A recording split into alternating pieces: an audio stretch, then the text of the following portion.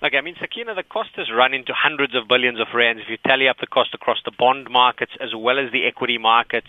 But I think the cost goes beyond that. I think the cost is one of reputational damage here, simply because, now with the president doing yet another about-face, about-turn on this, it signals that, potentially he hadn't given the original decision due consideration. And so I think that notwithstanding the nice correction that we've had in the rand subsequent to this latest announcement, that some degree of reputational damage has still been done. To provide some sort of context, if we have a look at the dollar rand, which I guess is probably at now our best indicator given the fact that other markets haven't opened just yet, if we have a look at that, it's pulled back to around the 15-20 odd mark. But that's more or less the level that the market had gotten to on the initial announcement that Minister Nene had actually gotten fired. So I would certainly expect some calm to return to markets. Minister Gordhan is known by financial markets. He is well respected. He is viewed as a competent technocrat who will probably be able to continue with some semblance of continuity at National Treasury.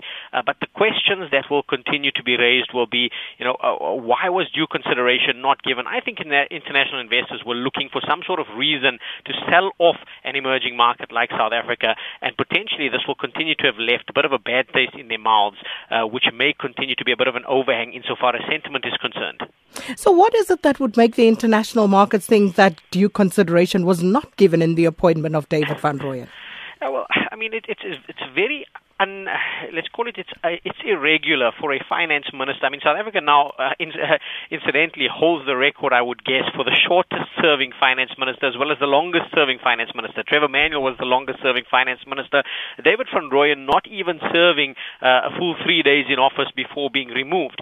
This kind of uncertainty is something that international investors get quite worried about. I mean, in most instances, they're not concerned around, the level of the rand over a long period of time, but they are concerned around the volatility. And this kind of volatility erodes investor confidence. It erodes business confidence. I mean, let's be quite honest here. We've got listeners here that own businesses out there in the real economy. And it's very difficult to be planning. Let's assume you're an importer. You're costing your goods at, let's say, 14 rand. And within the span of a few weeks, it goes from 14 to above 16. That's not the kind of environment that is conducive to sound decision-making in business, in the private sector, and for small business specifically, which remains a very large employer in this economy.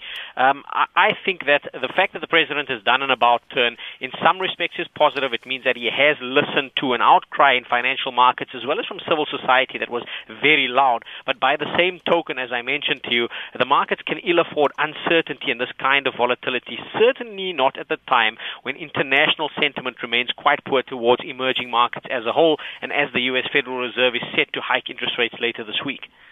So the president has gone back to tried and trusted in Pravin Gordhan, but why was the deputy minister, ABC Jonas, once again overlooked? What does this say about, a succession plan, if any, but also the role that deputy ministers play? Yeah, I think that opacity in decision-making that we're seeing from the political core is quite concerning. Remember, when the private sector, and certainly the international investor community, looks in, they only get a semblance in terms of what the policy intent or policy implementation from the ruling party looks like when they see these kinds of decisions. They're not insiders. They don't know what decisions are being made behind the scenes. And one could argue the same thing in saying, why redeploy Minister Nene in the first place? Either you believe this whole